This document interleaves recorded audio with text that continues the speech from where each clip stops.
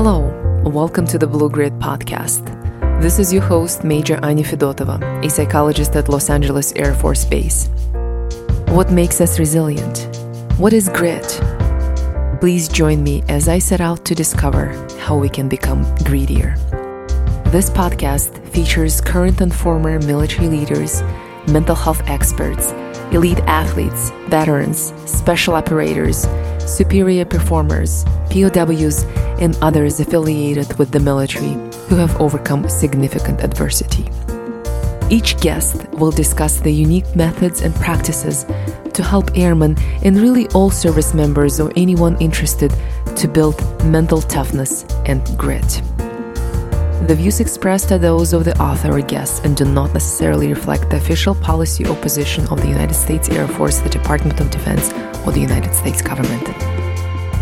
Good morning. Lieutenant Colonel Dave Grossman is a retired U.S. Army Ranger, a paratrooper, and a former West Point psychology professor.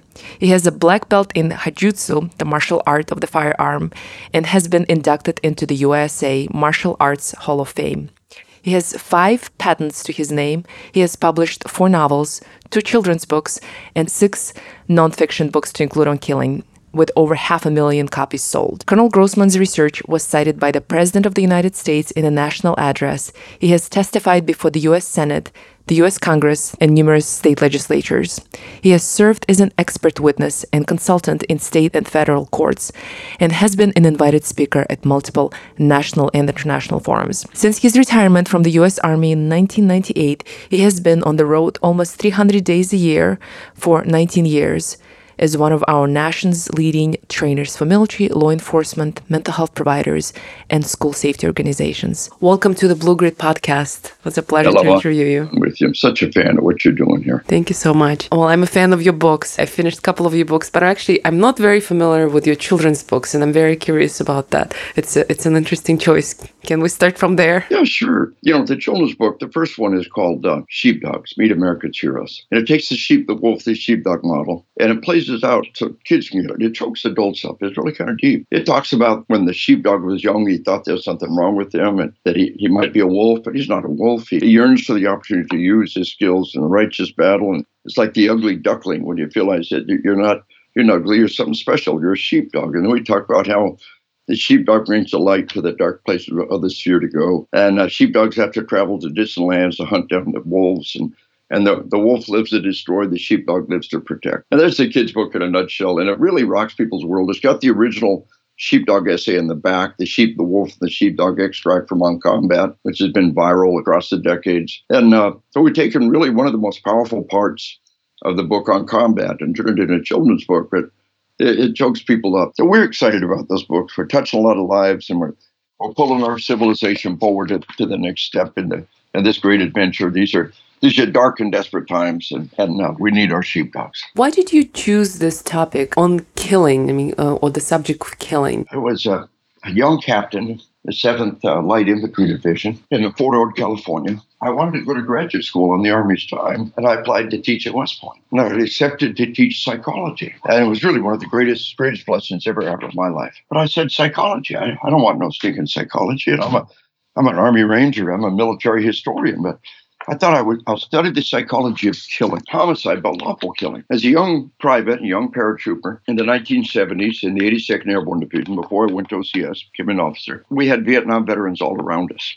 And we tried to get them to tell us what combat would be like. And they wouldn't say. It was like this taboo topic. So I thought at the core of the taboo about combat was killing. And so I studied killing. It became my book on killing, sold 500,000 copies, translated to 8 languages. Marine Corps Commandant's required reading. But after I retired from the Army, pre-9/11, the only ones who were truly in combat and life and death situations on a daily basis is law enforcement. I began training law enforcement nationwide, all 50 states, every federal agency, and I quickly found out, for those who fully prepared themselves, killing is just not that big a deal. It's academic, it's important to address it, but what's really important is what came out in my second book on combat. And the auditory exclusion, slow motion time, what happens in the event, what happens after the event, how it can become PTSD. That really was most important. My son, U.S. Air Force combat controller, went for his combat tour, invasion of Afghanistan. An early draft of that book is a book I gave to him. The book I literally wrote for my kid going into combat was on combat. Like I said, it's academic, it's important, it's useful. What's really important is what's in on combat, to forewarn and forearm the individual about what's going to happen in the event and after the event, and to be prepared for that and deal with it in a healthy manner. So I've been pretty pleased with how that whole dynamic is processed. It's been good to be of service. I'm 62 years old. I'm on the road truly 200-300 days a year. I've had one sick day in 21 years on the road doing that. I believe I'm doing what I'm supposed to be doing. I tell people, waiting at home for me is my bride of 43 years, my high school sweetheart. I just turned 17. She was 15 when I proposed to her. I tell people we are from Arkansas. And 2 years later, she married a crazy Army paratrooper, and she's been on this road with me. She doesn't come on the road with me. It's too hard. Once a month, I sleep in airports. I carry an air mattress sleeping bag with me. I run to make connections. I'll be in 4, 5, 6 cities a week. But the only person on earth more precious than my bride of 43 years is my grandchildren. And we do what we do every day for them, for our children, for our grandchildren, for our posterity, for our future. I really believe we've got to walk out that door and give 100%. And it's a joint endeavor. She and I both are totally invested in being able to use the gifts we've been given to touch most lives, that make the greatest impact. And that's really our great message to everybody. Whatever you're called to do, whatever you're blessed to do, we must do to the utmost of our ability. These are dark and desperate times, and our nation cries out to our sheepdogs, our protectors. We try to lead by example. Yeah, I have two questions related to your travel. One is, you travel a lot. It's impressive, and it has to be exhausting. 300 days, 200 days. That's a grueling regimen. Have you ever wondered why are you so invested in doing this? This has become your obsession almost. Yeah. A lot of us love what we do, and that's the most important thing of all, to have a passion about what you do. But again, our son is 9 combat tours, Air Force combat controller. Well, he's over there in the fight, 9 combat tours. How can we do any less than to give 100% over here? It would be easy to retire if we were selling widgets to housewives, or if we weren't consistently called to influence events at the highest levels. And so as our nation continues to fight for 17 years of war, nobody's been drafted into this war. 4 years into the war, there was nobody left who enlisted before the war and got stuck with the war. The last time we fought a war with 100% wartime volunteers was the American Revolution. We always had people enlist before the war, got stuck with the war. Long ago, as well as had the draft. Our law enforcement, in the meanwhile, is in the middle of a tragic and desperate times. Homicide rate for 2 years straight exploded like nothing we've ever seen. The single worst year-over-year increase in cops murdered in the history of our nation. Gang crime and gang membership has exploded. Latin America is a howling war zone coming our way like a freight train. All that dynamic ties together for a sense of how bad things are. And if we love our nation, if we love our children, if we love our God, we got to walk out that door and give 100%. And my wife and I both share this deep passion to do what we do. With violent times, our cops are dying all around us. Our military is deploying around the world.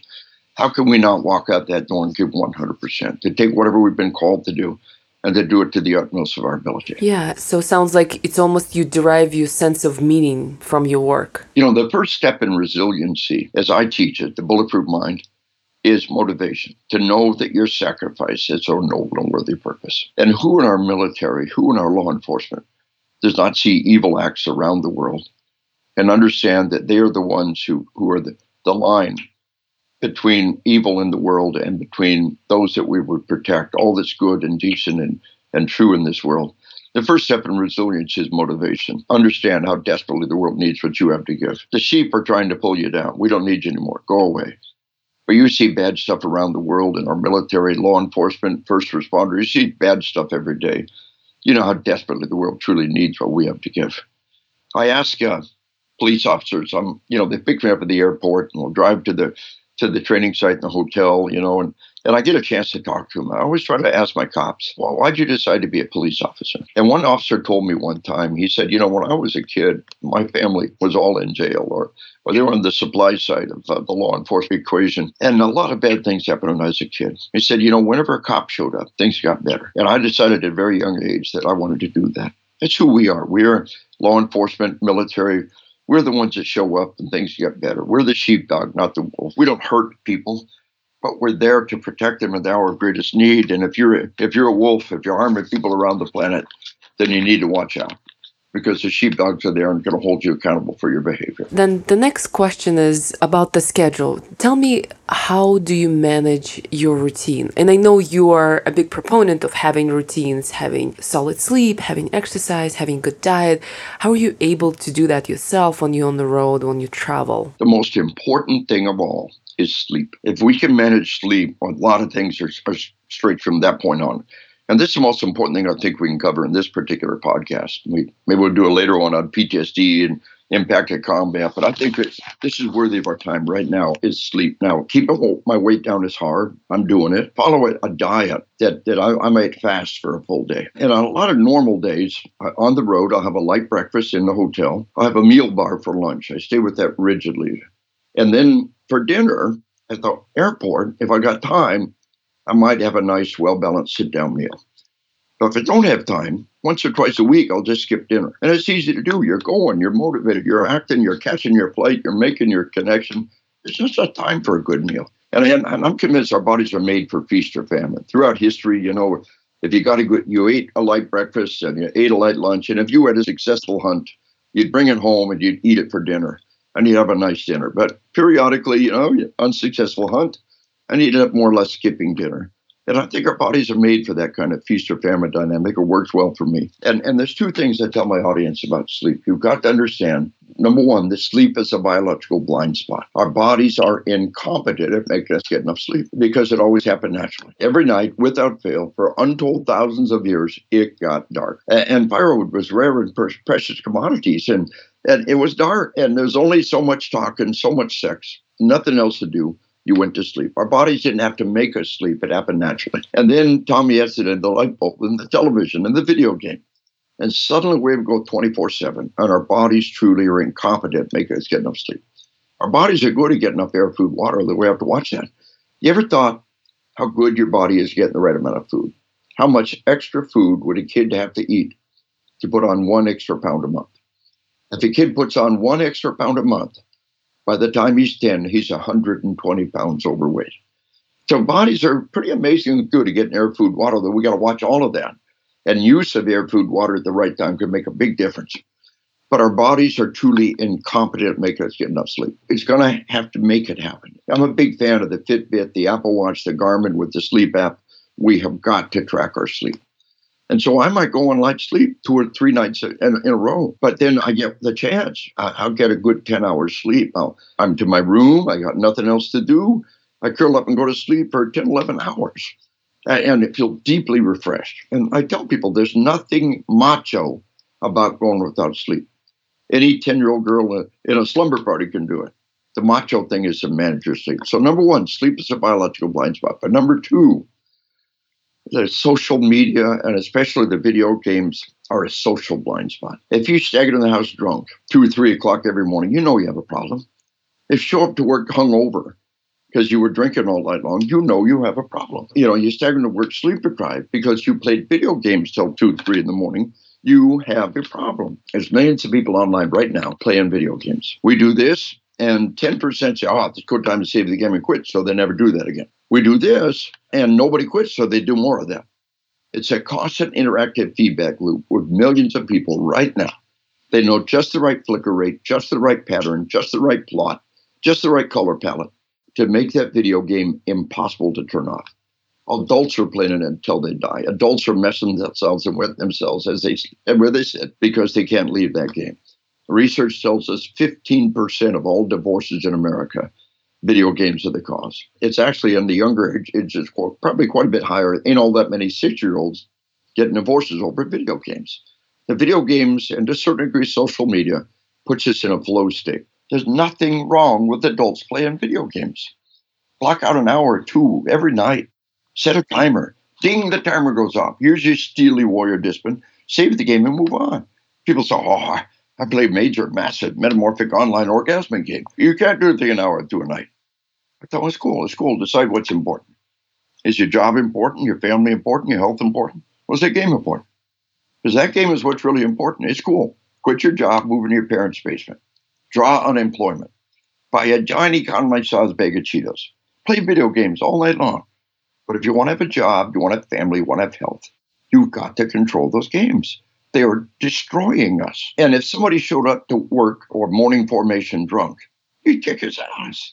If he shows up to work or PT formation sleep deprived because he played video games all night long, he needs his ass kicked. It's a social blind spot. Nobody ever told you that. You stagger and work drunk, you know you got a problem. You stagger and work sleep deprived, you have a problem. After 18 hours without sleep, your impaired judgment equal to 0.08 legally drunk. After 24 hours without sleep, your impaired judgment equal to 0.10 above legally drunk. After 2 nights without sleep, you are psychotic. Any graduate of Army Ranger School will tell you about hallucinations on the 3rd day without sleep.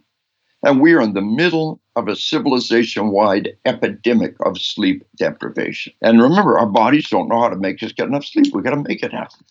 But we know that sleep deprivation is a key factor in our suicides. Around the planet, suicides have exploded. We always knew that alcohol and suicide was related. In communist Russia, suicides were just rampant. The communists locked down on alcohol and brought suicides down. The communists were overthrown. Russia is a little more free, and alcohol is open market. You know, it's free market, and suicides exploded. So now the Russian administration is locking down on alcohol. Suicides go back down again. But alcohol and suicide were always related. Alcohol creates impaired judgment. You make a bad decision. You never get a chance to rethink it. But the most pervasive form of impaired judgment is sleep deprivation. 18 hours of sleep deprivation, and really at the level of legally drunk for impaired judgment. Our teen suicides are at horrendous levels. And what they call tweeners, the 10, 11, 12-year age is the highest growing group of suicides around the planet. What we tell people is parenting 101 for the 21st century. When you send your kid to bed at night, take their cell phone away from them. Sleep-deprived people can be up to 5 times more likely to take their life. No cell phone in the room, no laptop in the room. They have got to go to the room and sleep. And they got to sleep in a truly dark room and have good sleep hygiene, like we're going to talk about in a few minutes. Yeah, I just so agree with you. I couldn't agree with you more. You know, I have so many patients who come in and they say they have problems with depression, lack of motivation, you know, they can't concentrate, they have poor memory, and it must be that because they have depression, ADHD, and they need medications. And when I assess sleep, a lot of the times I say, no, we're not going to do anything until we fix your sleep. And it's not that they're deprived 18 hours at a time, it's that they're deprived chronically, right? Over years, it's just this pattern of undersleeping. That's what's contributing to problems. And we're killing ourselves. So remember, sleep deprivation, a sleep-deprived person can be up to 5 times more likely to take their life. And a cop told me, he said I had a good girl. He said she was an A student. She said, Dad, it's embarrassing. You don't have to take my cell phone every night. You can trust me. But the cop said, I trusted her. He said, a little while later, my little girl took her life. He said, I never knew the hell my little girl was living in until we looked at the text messages on her cell phone. Night after night of ceaseless, relentless, vicious bullying. And she's up all night long trying to defend herself, trying to find somebody to stand up for herself, and finally gave up and killed herself. So my little girl was tormented, sleep-deprived, and bullied to death in front of my eyes, and I let it happen. He said the one thing I could have done for her was take her cell phone every night, let her turn off all the bad stuff in this world. He said, I can't ignore that text message in the middle of the night. How do I expect my kids to? We're in this epidemic of sleep deprivation, and suicides have exploded, and it's a new factor. Additionally, traffic deaths. Decade after decade, traffic deaths came down. Well, because of airbags and seatbelts and technology. And now traffic deaths around the world are back up again.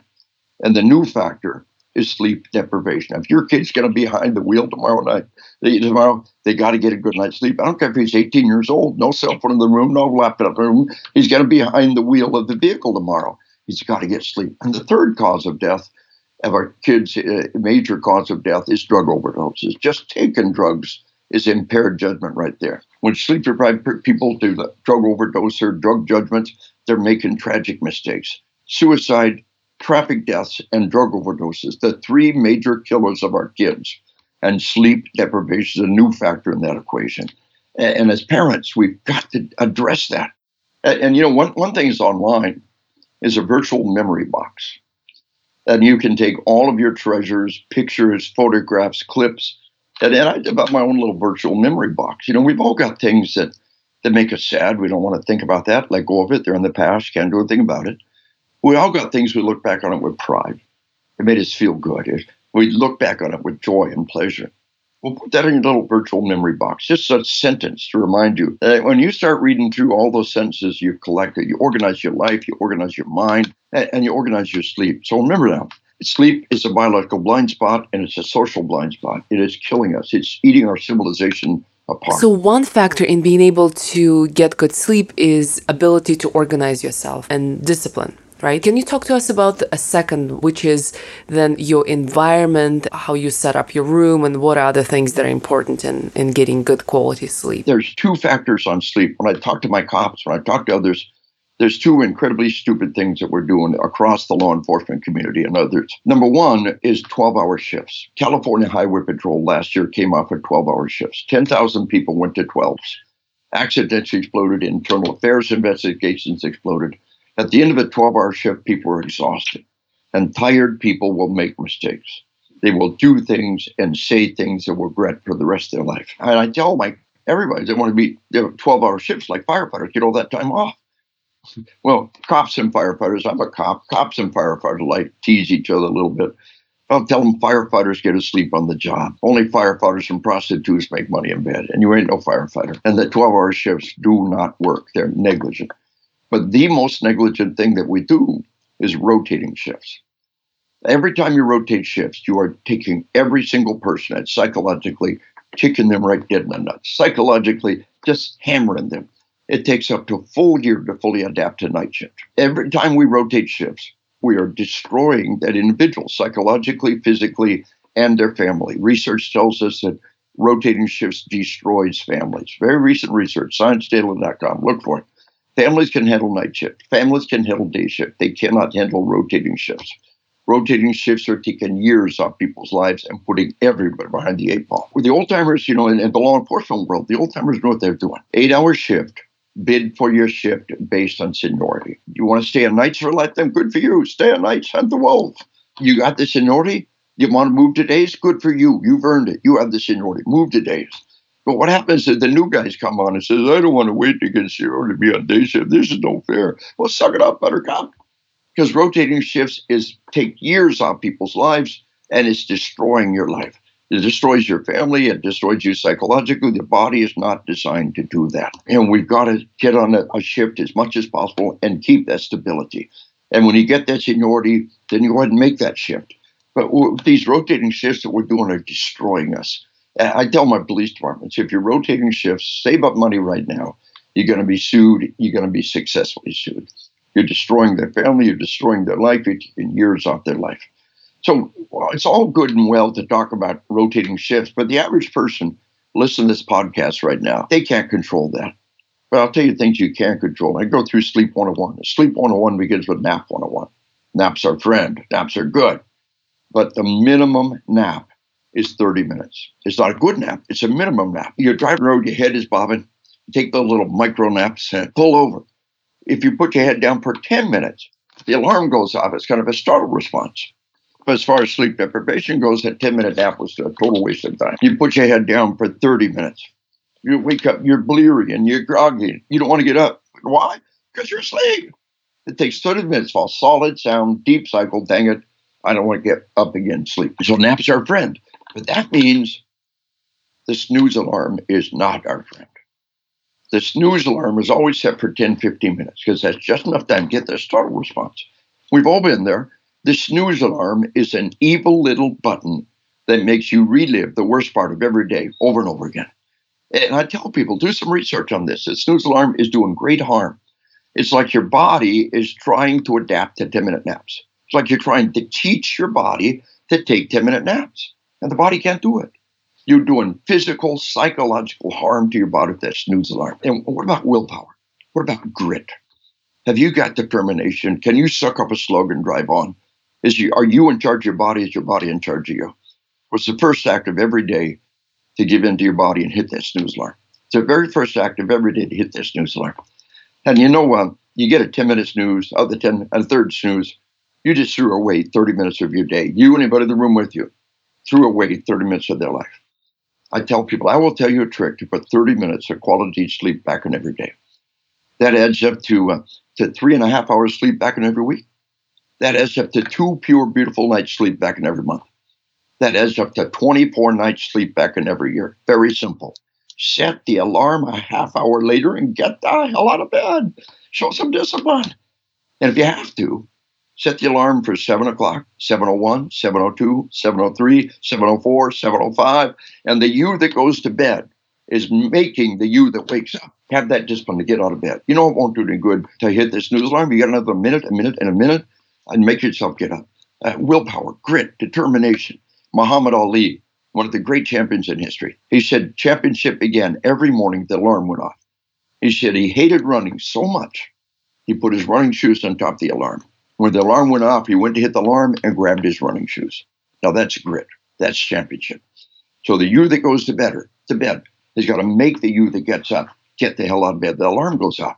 And tell your body, look, if it's that stinking hard to get out of bed, what's your body trying to tell you? You need more sleep. Tell your body, we got to get up. We got to get up. But I promise I'll get to bed early tonight. Promise your body. Make a solemn promise. We got to get up, but I promise I'll get to bed early tonight. Another little trick that I suggest to patients is to set, most people use phones as their alarms. So to set it somewhere far away where they have to get up to turn it off, right? It's also a good suggestion because they don't have temptation to play with their phone or the social media when they fall asleep, right? So just put it away somewhere where they have to walk to it to turn it off. Yeah. If you have to, put the alarm, we're going to get out of bed to turn it off. The next step is naps are our friend. The snooze alarm is not our friend. It's pure evil. And then the dark is our friend. We've got to sleep in a truly dark room. Major study, a sleep lab, you're in a truly dark room. The bathroom light is on and the door is shut. The light coming out of the crack of the bathroom door is enough light to stop your body from producing the melatonin that you need. And the docs tell us that just the glowing numbers on your clock can be too much light to stop your body from fully producing that melatonin. What we do is create a truly dark room. We put aluminum foil over the window to block out all light. But what I like, and I truly think this is good, is get as dark a room as you can and wear the sleep mask. The sleep mask, when you start using that sleep mask, the mask goes on and it's a message to your body, it's time to go to sleep. There's nothing else I can do but sleep. The mask becomes a positive, self-fulfilling dynamic. Make the room as dark as you can and then wear the mask. I'm in hotels 200-300 nights a year. I can't guarantee a truly dark room. I run around and unplug all the electronics, but I make it as dark as I can, and then I put that sleep mask on. And the dark is our friend. You may not get one more minute of sleep. You will rock your world right now if you go to bed tonight in a truly dark room and wear the sleep mask and set that alarm. We're going to get to bed to turn it off and start tonight rocking your world. Nicotine is not our friend. There's always somebody who says, I have a dip and I have a smoke and stay awake. Wrong. Caffeine is our friend, but it's important. Caffeine is one of the best drugs we have if you're not abusing the drug on a daily basis. You need a quadruple shot latte to get you going in the morning, a 64-ounce big gulp Mountain Dew to carry you through the morning, another quadruple shot latte or two at lunch, and a six-pack, a Rock Bull Star Monster energy drink after lunch. You're abusing the drug. Right. And when you need it, it will not be there for you. What I tell people is first take the challenge. Cut off all caffeine for one day. If you get withdrawal symptoms, that's what's happening. Those are withdrawal symptoms. Headaches, shakes, digestive problems, irritability. You go cold turkey for one day. If you get any withdrawal symptoms, it's living proof you're abusing the drug. Build up a tolerance. You habituated yourself to that drug. When you're driving your family home at night, from vacation, it's 2 o'clock in the morning, your head is bobbing, and caffeine is not there for you to keep you and your family alive because you've been abusing it on a daily basis. We are in the middle of a civilization-wide epidemic of caffeine abuse. So what we know about caffeine is this: coffee and tea appear to be two of the best things we can put in our body. Recent research replicated over and over again. I had trouble believing it when I first saw it coming up over and over again. Coffee drinkers across the board are living several years longer than non-coffee drinkers. So a lot of people say, I must be immortal then. Well, here's what we know. 2, 3, maybe 4 normal cups of coffee a day are good for us. 1 or 2, or tea. Coffee or tea at breakfast, cup or two of normal-sized cups at lunch, then switch to decaf, have all you want. The half-life of caffeine in our body is 5 hours. That means the caffeine you took at 5 p.m. is still at half strength going to go to bed at 10 p.m. And it's making us have bad quality sleep. People say caffeine doesn't help my sleep. Then why are you taking it? Caffeine doesn't make you not sleep. Caffeine makes it easier to stay awake and harder to have quality sleep. Guard your sleep, protect your sleep. Sleep is that little vacation that waits at the end of every day. Now, caffeine is the enemy of good sleep. So what we know is that the sodas, 2 different studies last year showing the sodas are carcinogen. And the diet sodas, 2 different studies this year showing us the diet sodas are being metabolized in ways we didn't think they were. And the energy drinks are pure poison. We'll come back to energy drinks. It's important. But folks, why would you put that stuff in your body? Now, 1 soda a day is like having 1 candy bar a day. It's going to kill you. But if your only form of nutrition was candy bars all day long, it don't kill you. If your only form of hydration, pounding down sodas all day long, you got a problem. The diet soda is even worse. If that's your only form of hydration, if you pound down those all day long, they're chemical poison. And the energy drinks are condensed poison. We've been at war for 17 years. We're now in our 18th year of war. For the first 15 years, we passed energy drinks out like water. They get us, we get into the troops. Aren't we nice guys? But 2 years ago, Department of Defense did 2 major studies. And for all practical purpose, right now, energy drinks are banned for issue to any of our troops. So like cigarettes, you want to buy your own, not going to stop you. You're an adult, but we're never going to give them to you. Want to buy your own energy drinks? Go ahead. But we're never going to give it to you. In a tactical environment, the one taking the most energy drinks are the ones most likely to not off on the job. In an academic environment, the one taking the most energy drinks were the ones with the worst grades. There is nothing in that energy but a mega dose of caffeine and maybe some things that help us metabolize it faster. The energy drink will give you a 1-hour burst of physical ability, and then you will crash. All the other drinks after the first one is total waste. Oh, you feel good for about 10 minutes, but then you crash. You know, I love growing plants, and I have plants in the house. And when I lived in Texas, I had a garden. And I always thought I would never put a Coke or a Monster in my plants, right? Like a plant would die if I put... Why would you put it in your body? Right. A plant would die if I used Monster to water it for a month. It would die, right? I would never use it, right? So if I can't put it on my plant, I'm not going to put it on my body. Why would we put all that stuff on our body? Energy drinks, diet sodas, when coffee and tea, water. If you're really burning up electrolytes, if you're sweating a lot, docs say cut Gatorade 50% and replace electrolytes. Just plain water is what our body is made to do. And there's so many good things we put in our body. So caffeine is our friend, but what caffeine does is it makes us have bad quality sleep. We're not getting the deep cycle sleep that we need, and that deep cycle sleep is so important. We believe sleep deprivations, the research shows over and over again, sleep deprivation and bad quality sleep is a key factor in Alzheimer's. And it's during that deep cycle sleep that the body flushes all the garbage out of the brain. If you never get that deep cycle sleep, what happens to all that garbage? I tell all my audiences one last thing, and people always come up and give me case study after study. Go to the lab, go to the sleep lab and get wired up for one night. 1/3 of your life will be spent asleep. Let it be good quality sleep. Cop came up to me earlier this year. She said, I had 7 years of headaches. And then I went to the sleep lab and I wore that CPAP machine. And I woke up without a headache for the first time in 7 years. It is the single most beautiful thing that has ever happened in my life. I talked about just yesterday, training a bunch of cops in Kansas. And 2 old cops come up and they said, it was so beautiful. It was the best thing that ever happened to me. I never realized how bad I was until I put that CPAP machine on. And so, folks, go to the lab, get wired up. The sleep deprivation has taken years off our life. It's making us have bad quality life. First, get quality sleep. Control alcohol or control caffeine. Alcohol does not help us sleep. Alcohol will put you out for a little bit, but it works against you later. Don't use alcohol to go to sleep. It's counterproductive. Mm-hmm. Use caffeine intelligently. Sleep in a truly dark room. Use naps. Naps should not get in the way of a good night's sleep. If you know you're going to be able to get a good night's sleep, use some discipline and don't nap during the day because that can get in the way of a good night's sleep. And the REM sleep happens at the end of a good night's sleep, and it's hard to replace that. Use caffeine intelligently. Sleep in a truly dark room. and pace yourself for the long game. Sleep deprivation is taking years off our life, and it's making us have bad quality life. We're not the cop we want to be. We're not the military we want to be. We're not the spouse we want to be. We're not the parents we want to be when we're sleep deprived. Sleep deprivation taking years off our life, making us have bad quality life. So when I'm out here on the road, I don't always get the chance to exercise. I lug my stuff around. I trot through an airport.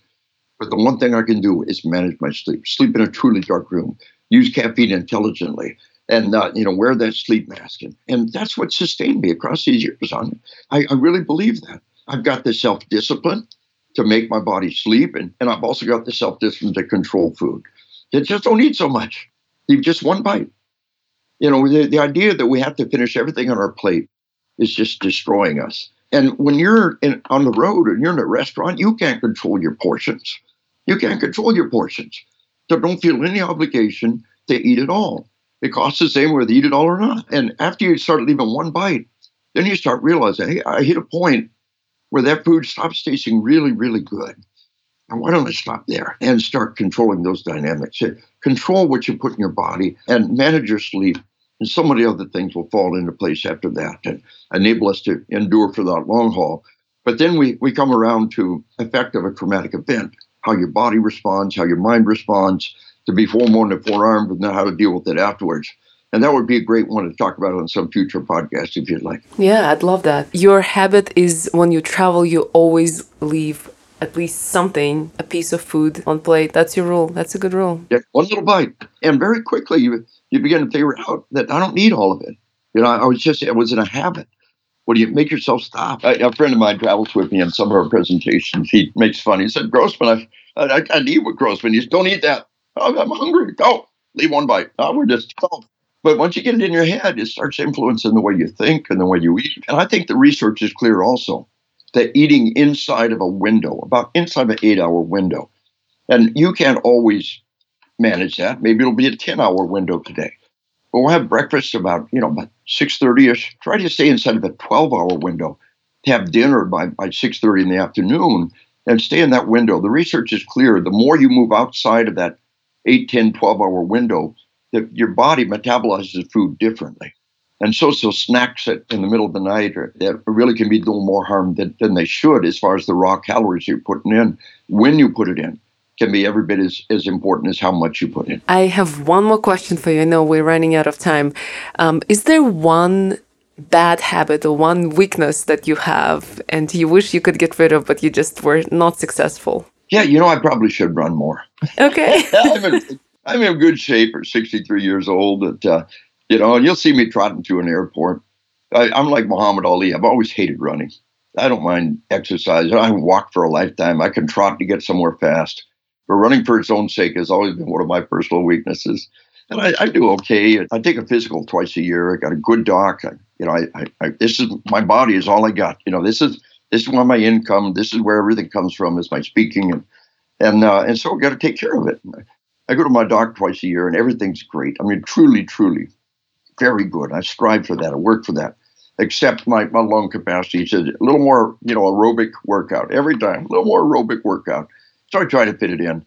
But that's my great weakness out there. All of us have one. And I think we can live with one or two. But as they start building up on us, then they start taking us apart. And so we identify like Muhammad Ali, right?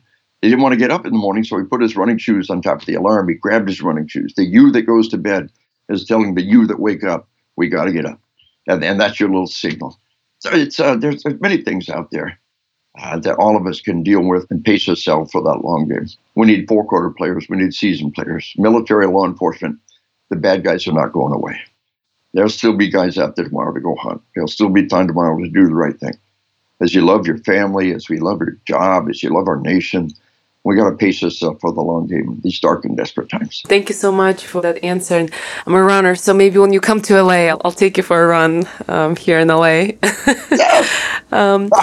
So maybe next time we talk about post-traumatic growth and moral injury. Those are some of the subjects I know both you and I are interested in. Is there anything else? Any words of conclusion? Just the legacy out there is the books. It's fun to present to people. It's fun to talk to people. I love these podcasts. I honor you for doing the podcast. I honor everybody who's hearing this podcast right now. You know what? I'd be on national TV for a little 3-minute blip. The ability to put anything of any quality out, any depth of information doesn't exist in the media. Even the newspaper articles or the magazine articles are so tragically shallow. It's with these that you can dig deeper in there. And I encourage everybody to do that. And I really feel like the books are a way to have a far deeper understanding. My website is Kilology.com. It's linked to our online store. Get it on Amazon.com. We also have an online class. One of their best online providers, V Academy, they set up GrossmanAcademy.com, www.GrossmanAcademy.com. You get an e-copy of my book on combat or on killing. I recommend on combat first. Get an e-copy of the book. You work all the way through the book. You pick up some semester credit hours, some in-service hours. So the podcast is one thing, but to truly dig in deep, then we got the books. And all three of my major books, on killing, on combat, and the latest one's Assassination Generation, all three, I did the reading for them. It's my voice, and it's been really well received. And it's a way to dig in deeper, is to follow up on the books, on combat, on killing it, and the most recent one, Assassination Generation, and understand how bad the situation is at the domestic level and how much we need our sheepdogs. Well, thank you so much for your time. And the books are great. I recommend as well. All right. Thank you, sir. This is your host, Major Anya Fedotova. Thank you for listening to the Blue Grid podcast. Hopefully you enjoyed this interview. My goal is to air the narratives of courage, vulnerability, and grit to normalize the airman's own challenges and help them internalize the message of hope and recovery. This discussion is not a formal medical advice, and any techniques, treatment, diagnosis, or alternative actions discussed are not a recommended treatment or course of action for all listeners, and are not a replacement for professional medical assistance. You are encouraged to seek medical or psychological help for your unique issue. If you have feedback, please find me in the global. My email is anna.v.fedotova.mail@mail.mil. It's anna.v.fedotova.mil@mail.mil.